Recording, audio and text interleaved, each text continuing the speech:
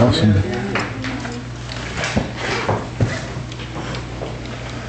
I'm so grateful for them.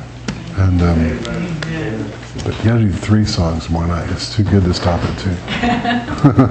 That's a flattery. That's a flattering thing I just said. It's awesome. Well, let's pray. Kelly, you want to pray? Lord, we love you. Thank you for your presence. And we thank you and invite you to do everything tonight that you want to do. Lord, I ask you to anoint our time together in Jesus' name. Amen. Amen. You know, as Father Ronnie asked me earlier in the week what the theme was, and I thought, well,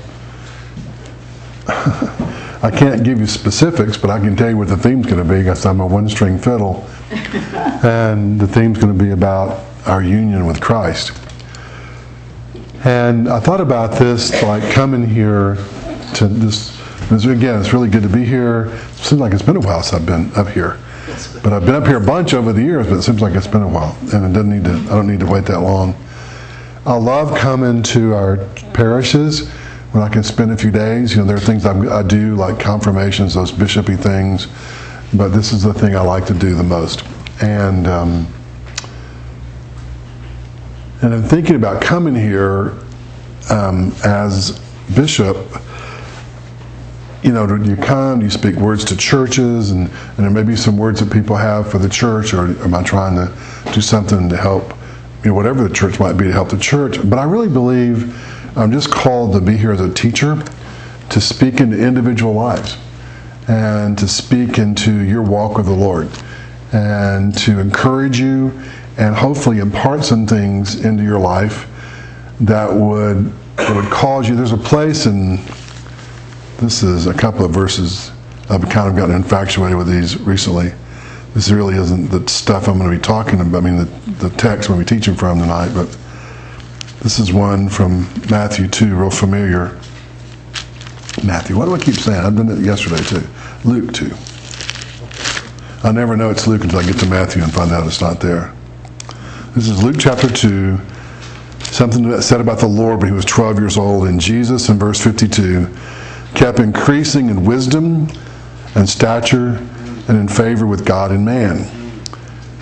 And it says here about the Lord that he increased in wisdom and stature and in favor with God and with man. And so if Jesus needed to increase in favor with man, God, then we certainly need to increase with favor.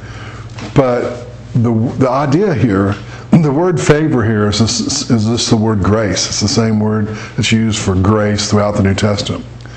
And the idea of increasing, it isn't the idea of getting something he didn't have. Jesus had the fullness of grace on him.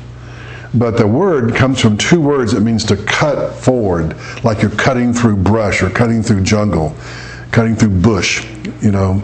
And so it's like, the idea is advancing, is that Jesus kept advancing in grace before God and his impact with men.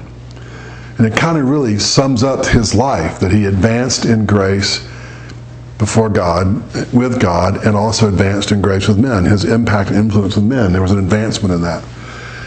And it's not about getting more, it's about simply advancing and putting to use more of what's yours and available to us. And so my heart in coming is that what we do these next 2 days is simply help all of us advance in grace before God. And tomorrow night we'll talk more about and its impact with people. There's also a place in 2 Timothy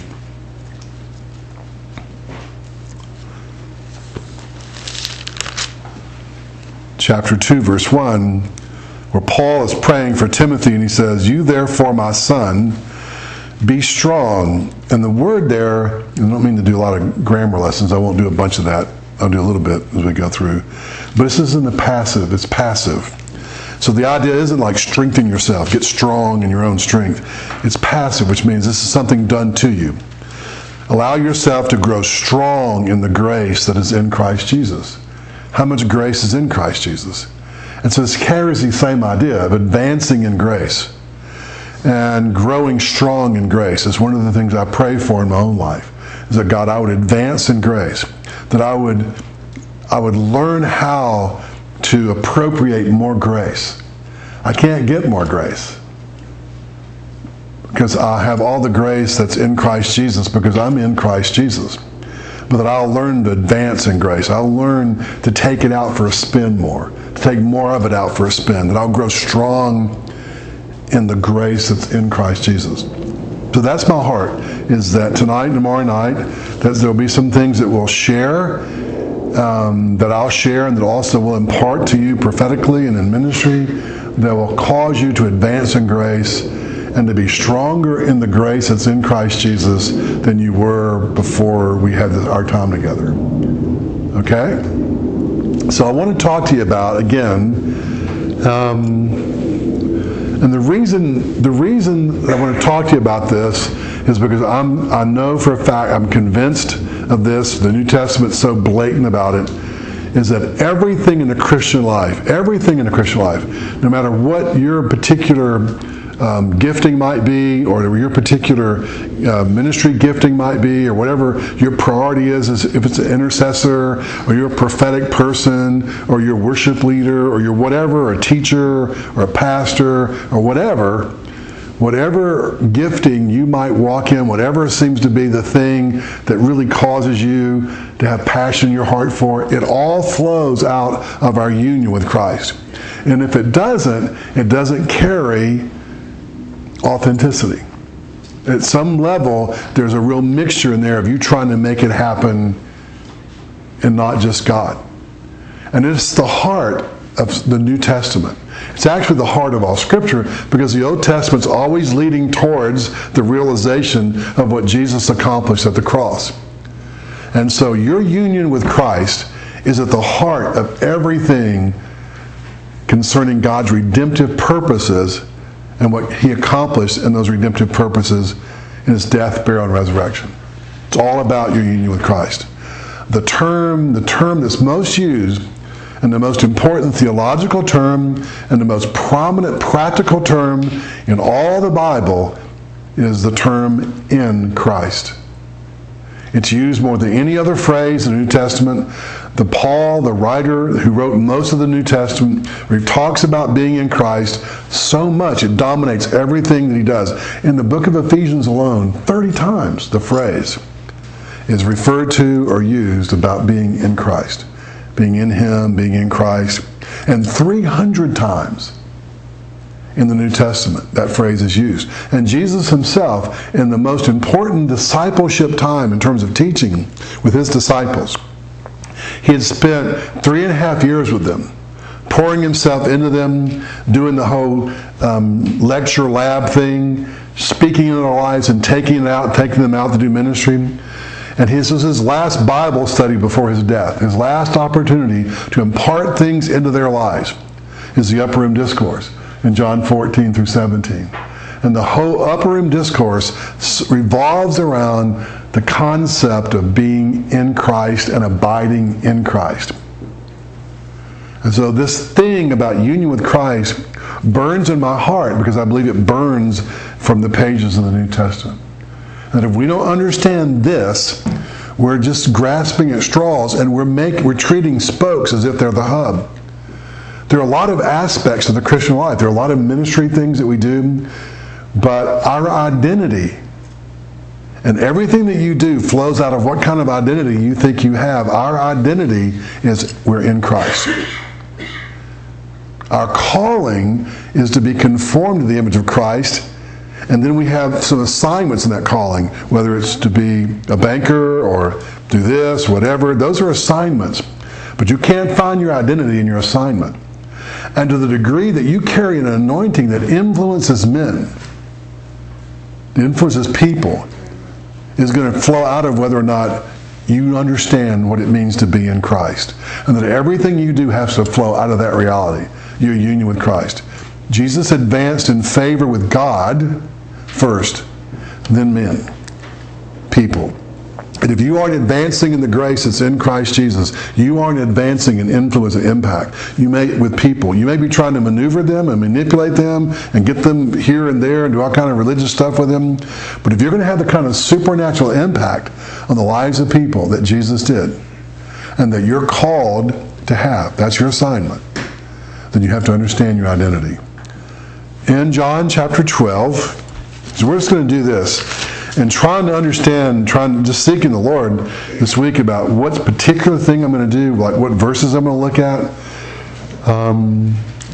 The person who was a real spiritual father to me, the one who impacted my life the most, was a man, he was an Englishman. And I remember one time, many years ago, he was in Birmingham speaking at a conference at Briarwood Presbyterian Church. And this was probably 40 years ago. And when he would teach and speak, he just would, just do stuff and pull things out here and there. And a guy who worked for an independent ministry, who Ian Thomas had impacted, went up to him afterwards. He said, "Major Thomas, can I see your notes?" That was an amazing word. Because he spoke like for an hour and a half. I'm not going to do that tonight, trust me. But he just spoke for an hour and a half. Just stuff came out of him. And he said, "Can I see your notes?" And he said, "I don't have any notes." He said, "Well, how do you do what you do?" And he said, "Son, I just load the old barrel and let the Lord crack it where he may." So we're trusting to walk in that kind of anointing.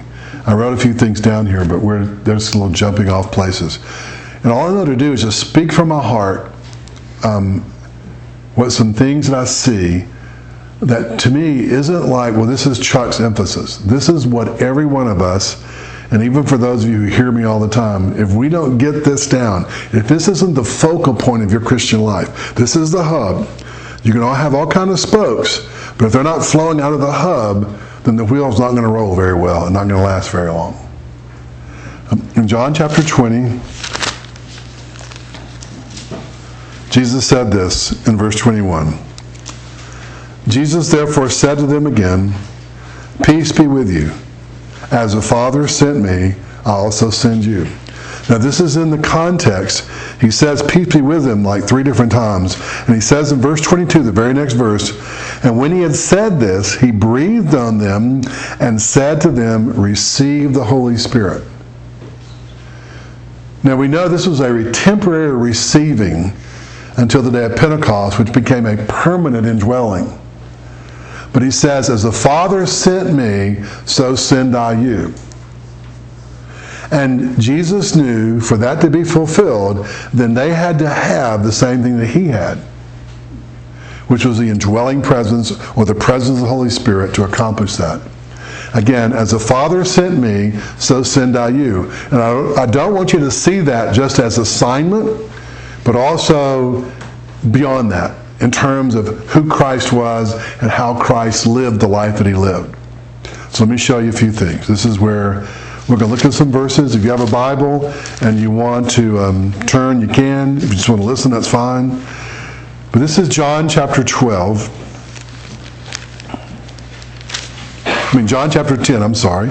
John 10, verse 38. And Jesus said, "Lord, I believe." And he worshipped him. And then Jesus said to them, "For judgment I came into the world, that those who may not see, and those who see may become blind." Oh, that was 9, chapter 9. I don't want you to become blind, okay? Yeah, don't pay attention to me until I get it right. John chapter 10, okay? John chapter 10. Verse 38, not 9:38. Let me start in verse 37. "But if I do not do the works of my Father, do not believe in me. But if I do them, though you do not believe me, believe the works, that you may know and understand that the Father is in me, and I am in the Father." Now when Jesus said, "As the Father sent me, so send I you," this is at the core of that. This is foundational. And Jesus said that the works that he did was the result of this reality, that I'm in the Father and the Father's in me. In John chapter 14,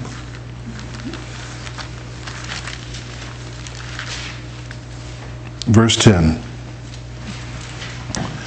Do you not believe that I am in the Father, and the Father is in me? The words that I say to you, I do not speak on my own initiative, but the Father, abiding in me, does his works. Again, do you not believe that I am in the Father, and the Father is in me? The words that I say to you, I do not speak on my own initiative, but the Father, abiding in me, does his works. Believe me, verse 11, that I am in the Father, and the Father is in me. Otherwise, believe on account of the works. So, what Jesus says about himself, about the basic reality of who he was in his walk on this earth, and what he did are connected. What he did was the result of who he was. And who he was is he was in the Father, and the Father was in him. He says this 2 more times in the Upper Room Discourse. In chapter 14, verse 20, and chapter 17, verse 21. He once again repeats there, I am in the Father, and the Father is in me. One of the great truths throughout church history and 2,000-year history is the doctrine called the kenosis. And the kenosis is sort of laid out for us in Philippians chapter 2. And in Philippians chapter 2, it talks about the self-emptying of Jesus, that Jesus emptied himself. When he says in John 14:10, the Father abiding in me does his works, that's the kenosis. Over and over again in John chapter, in the Gospel of John, Jesus said, I do nothing on my own initiative. And over again he said, I only do those things I see the Father doing, and I only say those things I hear the Father saying. Now we know that incarnationally, that one of the great truths about Jesus is that he was 100% God, and that he was 100% man. But the doctrine of the kenosis says that even though Jesus was never ever anything less than 100% God, he laid that down and he lived on earth as if he was 100% man only. Jesus was baptized in the Holy Spirit. It says about Jesus in John chapter 1, it says, no man has seen God at any time, but it says, but Jesus has revealed him. Jesus revealed the Father. In John 14, I think it's in verse 9, he says to them, when you've seen me, you've seen the Father. He wasn't saying he was a Father. He says, I revealed through my humanity who the Father is, the true nature of the Father. We know that the Bible teaches us that God can't die, but Jesus was crucified. We know that God can't learn, but Jesus learned obedience with the things that he suffered. We know no man's ever seen God, but Jesus said, when you've seen him, he's revealed God. We know that God can't be tempted, but Jesus was tempted in every way like unto us. And the doctrine of the kenosis, again, says this, that even though Jesus was God and very God, he chose as second Adam to lay that right down and to live as a spirit-filled man to show us how the first Adam was supposed to have done it. So in that sense, we would have his example. You with me? This is Acts chapter 2, verse 22. After Pentecost. Men of Israel, listen to these words. This is Peter speaking. Jesus the Nazarene, a man attested to you or approved by God with miracles and wonders and signs, now listen to this, which God performed through him in your midst, just as you yourselves know. He identifies Christ here as a man attested to you by God with miracles and signs and wonders which God performed through him. What Jesus modeled was that you and I were created to be in union with God. Not God, but to be in union with him. We were created in his likeness, in his image, according to his likeness. We were created to contain his presence and give revelation to his likeness. When we talk about Christian maturity, often you'll hear about being godly. Or we'll talk about being Christ-like. But sadly, when we hear that, many times what we think that means is read the book, memorize what you can, take the sacraments, and then go out there and try to be like him the best you know how.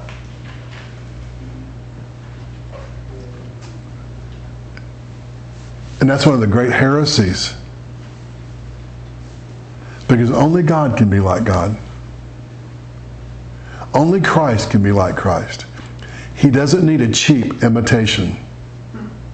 He knows how to be himself. And he knows how to live his own life. And being in the Father, and the Father being in him, carries this idea of this co-indwelling, this mutual indwelling. It's as if Jesus is saying, I laid down my right to be independent as God, though he could have done that at any moment.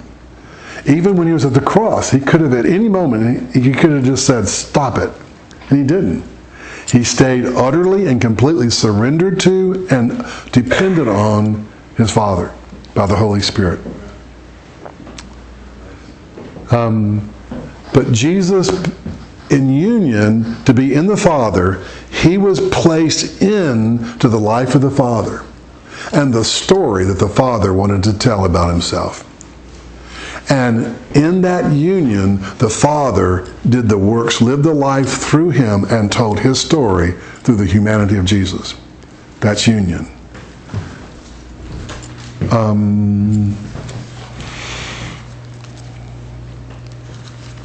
This is John 14, verse 20. It's hard, if you see me hesitating some, because I can't read my own Bible. It seemed fun to do when I was younger, but now I've gotten older, I'm like going, I can't read between these drawings. In that day, you shall know, he's talking about Pentecost, when the Holy Spirit was going to fill them. Just as he was filled by the Holy Spirit. In that day, you shall know that I am in the Father, and you're in me, and I'm in you. Earlier in the chapter, he says, let not your heart be troubled. Believe in God, believe also in me. In my Father's house are many dwelling places. The word there is not mansion. It's not like a home. It's the word abiding. The same word that's used in John 15. In my Father's house, in the kingdom of God, there are many abiding places. If it were not so, I would have told you. For I go to prepare a place for you. And if I go, prepare a place for you, I will come again and receive you to myself. Where I am, there you be also. The place Jesus went and provided for us is a place, my shoestrings are undone, is a place of union with him as he had with the Father. That's why he says in John 20, on that day when the Holy Spirit fills you, just as I have been in the Father, and the Father therefore has been in me, you will then be placed into my very life and my story. And I will now be able to continue to live my life and tell my story through your humanity. That's union. All right, hear me again? When you hear the phrase in Christ, it's never meant to be a theological phrase. It's meant to say, like if you just thought Courtney was the most amazing person in the world, and somehow you were placed into her, and your humanity became one with her humanity to such a degree that even though it's now it's your body now, but now she's able to live her life and continue to tell her story, but through your unique humanity and your unique personality. That's union. That's at the heart of the Christian life. As the Father sent me, so send I you. And that's what Jesus meant. As the Father sent me in union with him so that he could live his life out through me and tell his story through me, and I could give a valid explanation of him. Just as the Father sent me, I'm sending you now with your life in me so that I can live my life through you and and you can give a valid explanation of who I am. That's Christ-likeness. Christ-likeness is not a cheap imitation of who Jesus is. Christ-likeness is a participation and a manifestation of his very life in you. You with me? And that's the story of the New Testament. And everything that we do in the Christian life, whether it's personal holiness or supernatural ministry with the compassionate heart of Christ that moves in signs and wonders, all of that flows out of Jesus Christ himself telling his story and living his life of holiness in you and living his life of laid down love and supernatural signs and wonders through you. It's the life he lived then, lived now, by him, in and through us. That's the Christian life. Anything other than that reduces the Christian life down to just a religious form of behavioral modification and self-help programs. The Christian life is supernatural from its very beginning. It's all grace. It's a miracle. And to advance in grace is to discover more and more and take out for a spin more and more of all that it means to have all that Christ is living inside of me and living his life through me. Whether it's in holiness or in miraculous love and signs and wonders.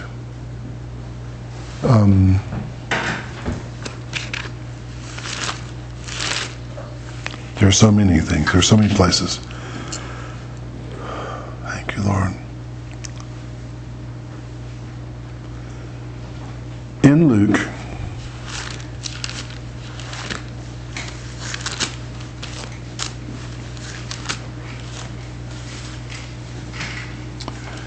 chapter 2, when Christ was born, and the angels came to the shepherds. And everything in this story is so powerful because, why didn't the angels come to some wealthy people? Some people with prestige and position and influence and power in the natural. He didn't. He came to shepherds. Simple people, many of them not educated, not very high in the rung of society, not very wealthy at all, generally fairly poor. Sort of nomadic people. Those are the people that he sent the angels to. And then Jesus was born in a stable. Not because there was a nasty guy who had a hotel that wouldn't give him a room. Because it was God's will to him to be born in a stable, birthed in a feeding trough, full of bacteria and germs, because that's where animals would feed from. And the saliva that was all there, they would wipe it clean with the rags that they wrapped Jesus in to swaddle him. He chose all that. He chose a couple of poor kids from the country. A setting like this, he gave the word to shepherds. They came and he said, this is going to be a sign for you, shepherds, that you're going to find this baby wrapped in these rags. And so they come, and they said to the shepherds, for this day there is great joy. Did I drop something? Is that me? No, I don't. Oh, okay. He says, I'll just read this a bit for you. He said, for today, verse 10 of chapter 2. Do not be afraid, for behold, I bring you good news. That's the word gospel. I bring you good news of a great joy, which shall be for all people. Now the good news, if you really understand what the good news is, and the good news isn't that just one day you're going to get to go to heaven. The good news is that the one who came from heaven has invaded you. And you have been placed in Christ, who's seated in the heavenly places. And you get to live from that reality as he tells his story and he lives his life out through every day. And if what you're experiencing as a Christian isn't bringing you great joy, then you don't really get the good news. The good news isn't that you just got baptized or whatever and you got stamped forgiven or stamped Christian. That's good. But the good news is better than that. The good news is that Jesus Christ himself, because you're in union with him, is now prepared every day to tell his story, his continual story, and live his life by his ability through your unique humanity. And it doesn't matter where your humanity has come from, or how frail and how weak your humanity is, or what your story is in the past.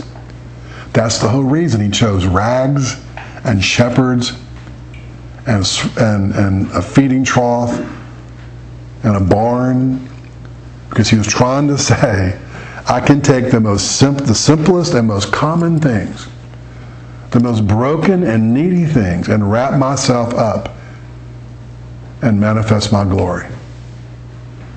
It's for all the people. And they gave this really simple word.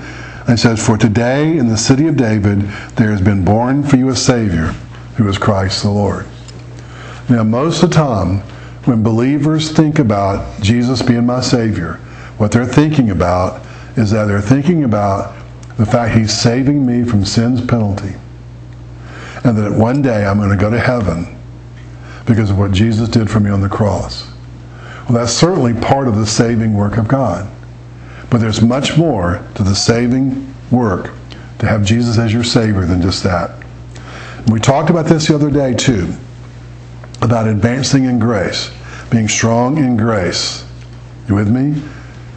The scripture says, by grace you have been saved through faith. It's not of works. It's not a result of works. It's not of yourselves. But it's from him. It's grace. So that no man should boast. When I talk to people and I ask them the question, I said, if you were to die, would you go to heaven? And if their answer to me is, I hope so, then they still think somehow there's something they can do that's going to leave an impression with God enough that he'll say they can come in. Whether it's going to church enough or serving enough, and they may be very sincere, and they may be on their way to heaven, but they're not going to get in because they performed enough. They're going to get in because of what he accomplished, not because of what they've accomplished. Amen. Because if you're still hoping so, you're still thinking that something you're going to do, you're going to be faithful enough or diligent enough or pray enough or whatever that's going to impress God to say, okay, they can come in. It's by grace. And that's the miracle of the Christian life. That separates Christianity. The resurrection and grace is what separates Christianity from every other dead religion in the world.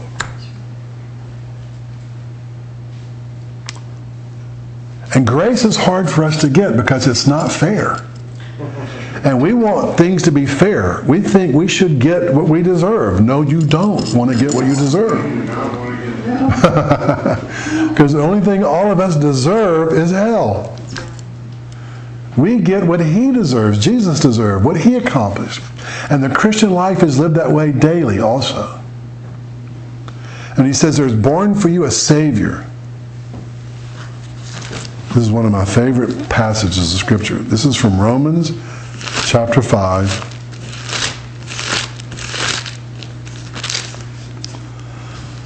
Verse 10. For if while we were yet sinners, or while we were enemies, that's when we were lost, before we became Christians. If while we were enemies, we were reconciled to God through the death of his Son, much more, having been reconciled, we shall be saved by his life. Saved from sin's penalty by his death, saved from sin's power by his life. And here's the thing that's so powerful to me. The literal grammatical translation of this is, much more we shall be saved in his life, not by his life. It's because of union with Christ. Because you've been placed into his life now and into his story, literally. That's a spiritual reality. So that he now can live his life and tell his story through your unique, weak, and needy humanity.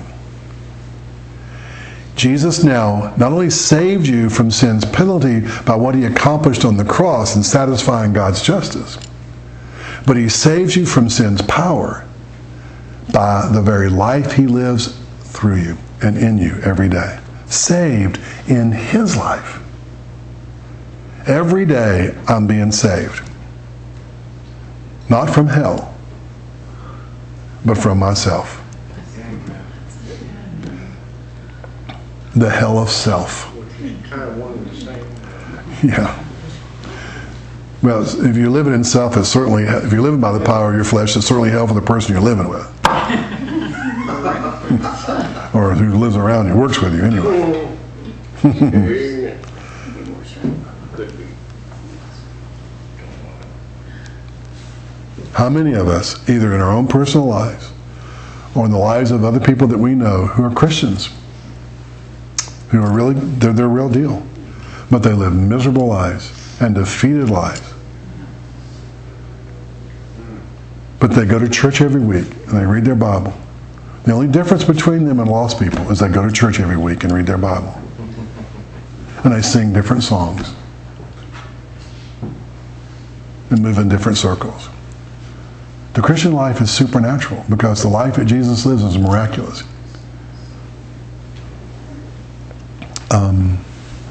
Galatians 2:20 says this, very familiar. I am crucified with Christ. Nevertheless I live, yet not I, but Christ who's living in me. That's the language. I am crucified with Christ. Nevertheless I live, yet not I, but Christ who's living in me. And the life which I now live in this humanity, I live by the faith of the Son of God who loved me and gave himself for me. I tell this story a lot. It was just a reminder to me of a great truth. And that's what that's the literal language. Live by the faith of the Son of God. So if you're trying really hard to get faith for something, you've been placed into his life and into his story. And he wants to live his life and his story through you. And to enter into his rest, Hebrews 4 says, is to simply come to a place where I can rest in the fact that he has faith for this. There was a situation going on not too long ago that was very difficult, and every time you thought you had a finger in one hole in the dam, another hole would break out. And involuntarily, I got thrust into that situation. And it had nothing to do with my local world that I was living in, so I didn't really want to be a part of the situation. But it was every day. It was every day, and it went on for months. And I was finally sitting in this setting in a big room in a meeting, and I'm in the back, and I thought the situation was fixed, and then it wasn't fixed again. And I felt the weight because there were people around me expecting me to be the one to fix it. Now, I was missing it on several levels to say that to you. It wasn't my job to fix in the first place. But I began to move in anxiety, and I got to the place where I didn't have faith for that thing. I thought, okay, I knew the situation, I knew some of the people involved. I thought, this isn't going to work. I can't see it because every time I thought we were going to have a breakthrough, it just got worse. And the Lord spoke to me in almost an audible voice. He said, I've got faith for this. And it just shocked me. I said, what? He said, I've got faith for this. And I said, you've got faith for this? And he said, yeah, I've got faith for this. And I thought, well, if you've got faith for it, then I'm okay. I got faith for it too. And I was just reminded. He said, and he said, that's what faith is, Chuck. I thought, oh yeah. That I'm to live my life knowing that you've got faith for this. I live 2 Corinthians 3:5. Not that we're adequate of ourselves, to think anything is coming from ourselves, but our adequacy is from God.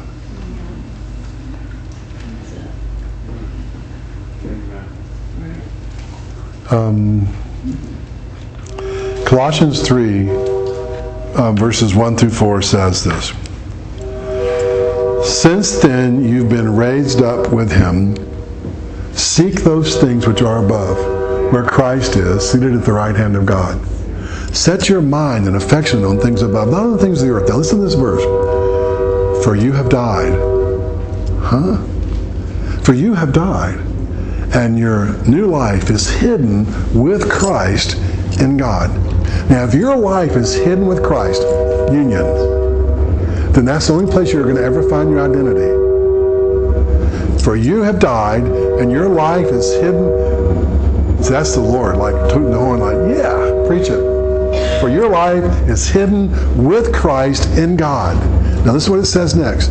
Now when Christ, who is your life, not just your Lord, not just your friend, not just your advocate, but when Christ, who is your life, is manifested, not talking about the second coming, when he's manifested through your humanity, you will be manifested with him in glory.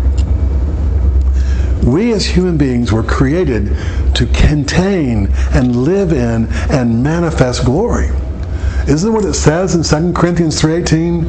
As we behold him, we're transformed from one degree of glory to the next. That's advancing in grace. We're transformed into his image, it says, from one degree of glory to the next.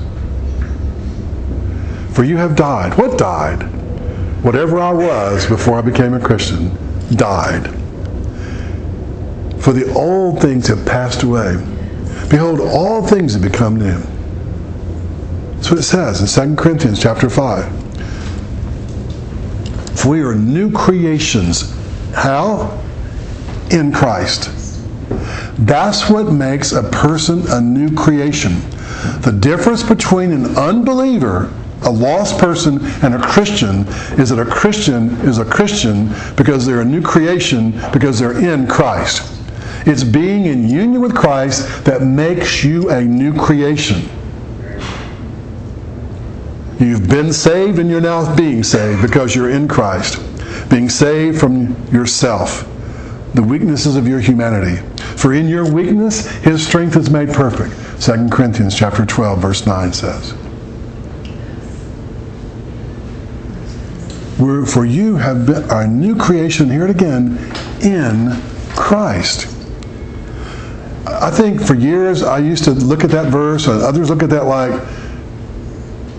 we read that and interpret that as if we're saying, for we are new creations because we're Christians. No, it doesn't mean because you're a member of the church. You're a new creation because you're in Christ. You've been placed into his life and into his story. And because he's now telling his story and living his life through you, you're a new creation. You're not what you were, because you weren't that before. What you were before was a person guilty under condemnation. You were under the condemnation of sin, and you were a slave to sin. Because sin was more powerful than you, and you had nothing to combat it with except your own willpower and personality. And if you learned to act like you were victorious on the outside, on the inside, you and God knew that you were not living that way, or the people who lived behind the drawbridge when it came up every evening in your home. That the knight in shining armor was actually a werewolf. That's who you were. A guilty sinner who was you were a guilty sinner who was a serial sinner. Jesus took that person to the cross and crucified that person. And that person was buried. No longer under condemnation and no longer a slave to sin. That person was crucified, taken with Christ to the place of judgment, to the place of paying the penalty for sin, taken to the place of execution. Went to the cross, crucified, buried, and then raised up, spiritually raised up in union with him, who's now my life. And that person who's now one with Jesus, that's the new creation. And our potential for life and potential for impact in the lives of others is all because of my union with him. And so now his potential is now my potential.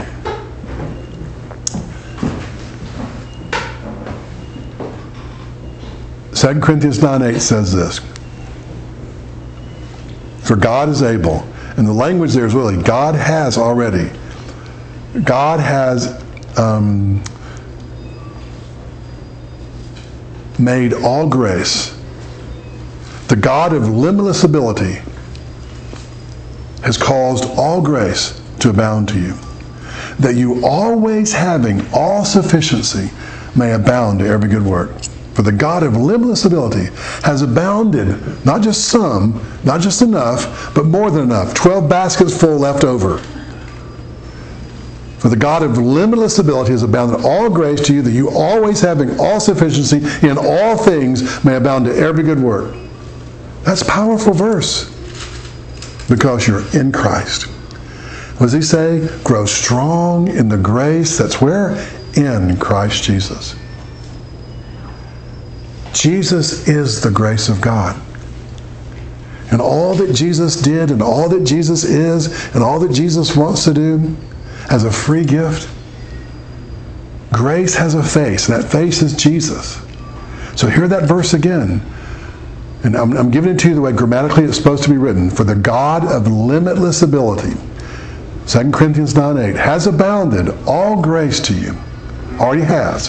Has abounded how much grace? Some grace? No, all grace to you. That you always having, not sometimes having, not most of the times having, not when I feel good having, not when my husband acts right having, or my wife acts right having, or my classmates act right having, when it's not a day full of stress. The God of limitless ability has abounded all grace to you, that you always having all sufficiency, not some, may abound to whatever it is God's called you to do. Because of your union with Christ. Because again, where is that grace found? Grow strong in the grace that's in Christ Jesus.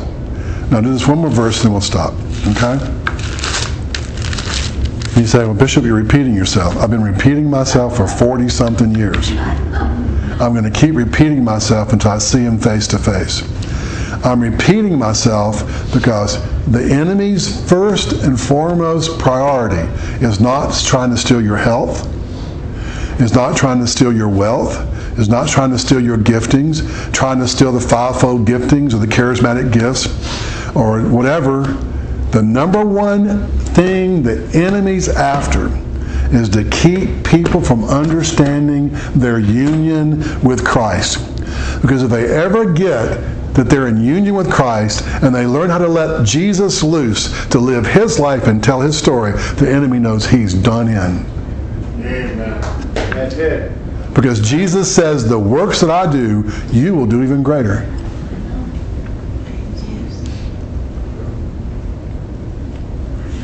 So this is Ephesians chapter 2. Let me just read you this story again from Ephesians 2, and then we'll be done and we'll do a little ministry. Y'all hanging in there so far? My eyes have adjusted enough I can read my Bible now. So this Ephesians 2, let me just start with verse 1. Tells who we were, and then tells what God did, and now who we are.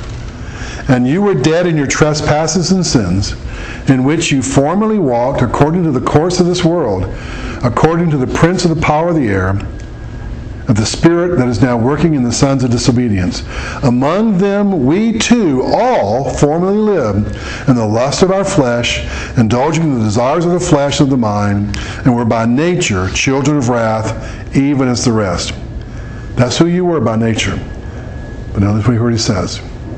He says, but God, being rich in mercy, not you being rich in performance, or rich in deserving, but God being rich in mercy because of his great love for you with which he loved us, even when you were dead in your transgressions, made you alive together in Christ. By grace you've been saved. And he raised you up together and seated you together in the heavenly places in Christ, in order that, in the ages to come, he might show the surpassing riches of his grace and kindness towards us in Christ Jesus.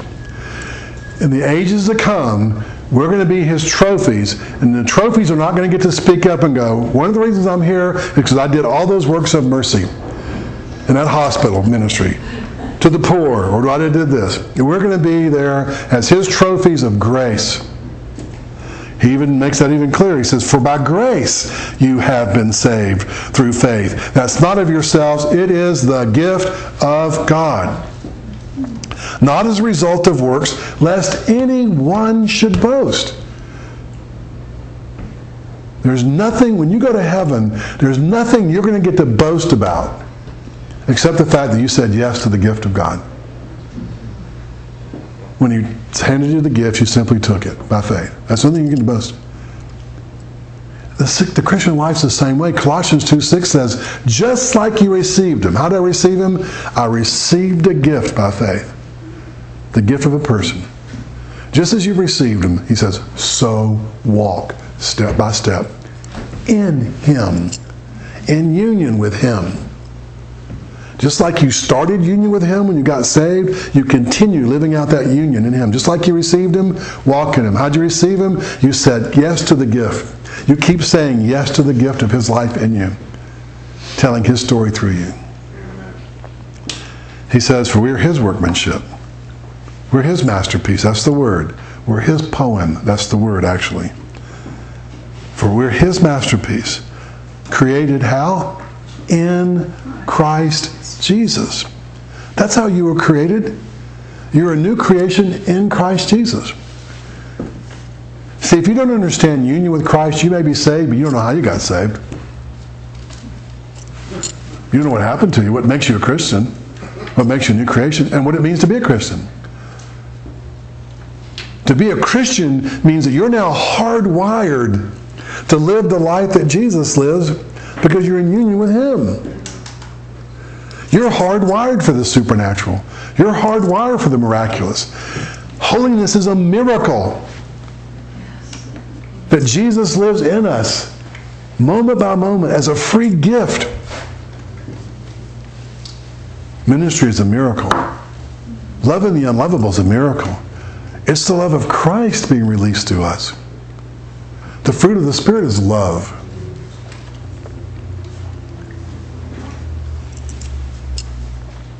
For His workmanship, created in Christ Jesus.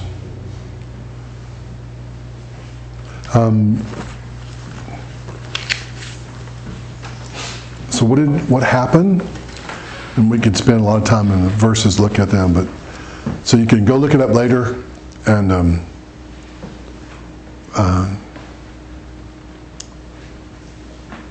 places like in 2 Corinthians chapter 5, verse 10. Just amazing places. When Jesus went to the cross, Jesus didn't just die for you. In taking your place, He died as you. He took collective fallen humanity in His person to the place of execution. And the old man when he was crucified. The beginning of the new creation, of all things being made new, happened at Calvary. We're going to see its manifestation in the years to come, in the days to come, in the ages to come, in the new heavens and new earth and all that stuff. But you're the first fruit. The new creation is the first fruit of believers, of what Jesus accomplished at the cross.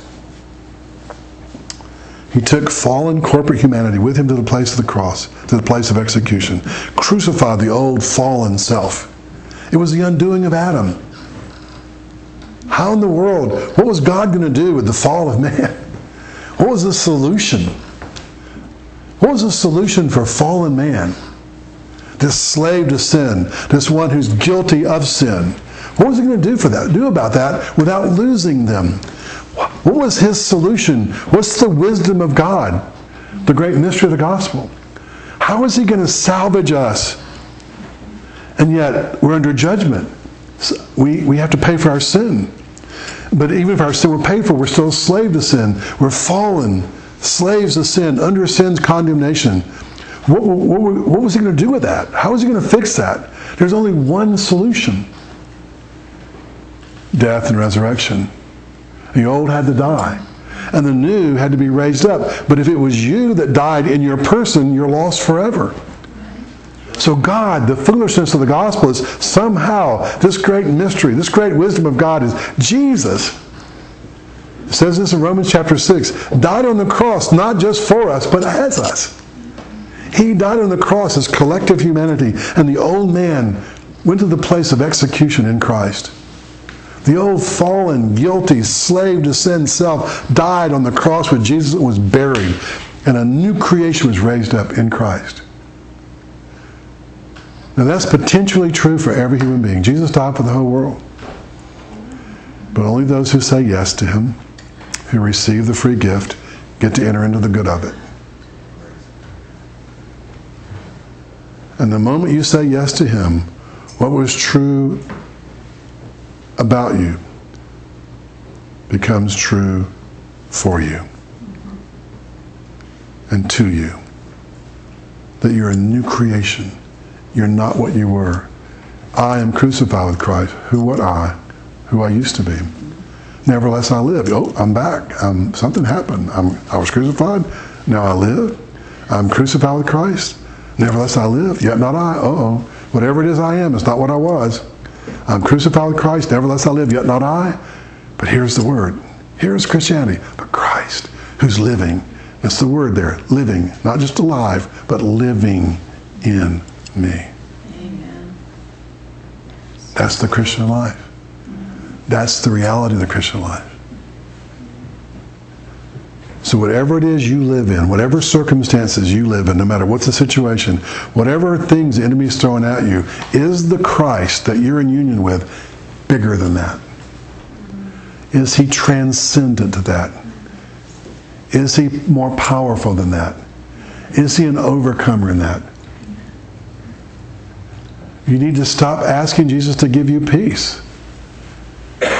Peace is the fruit of the Spirit. Jesus is our peace.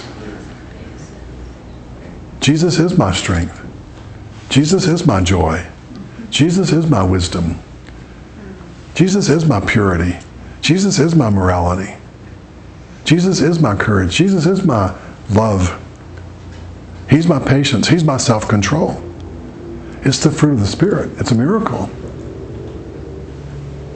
We beg God for things he's already done and he accomplished for us 2,000 years ago.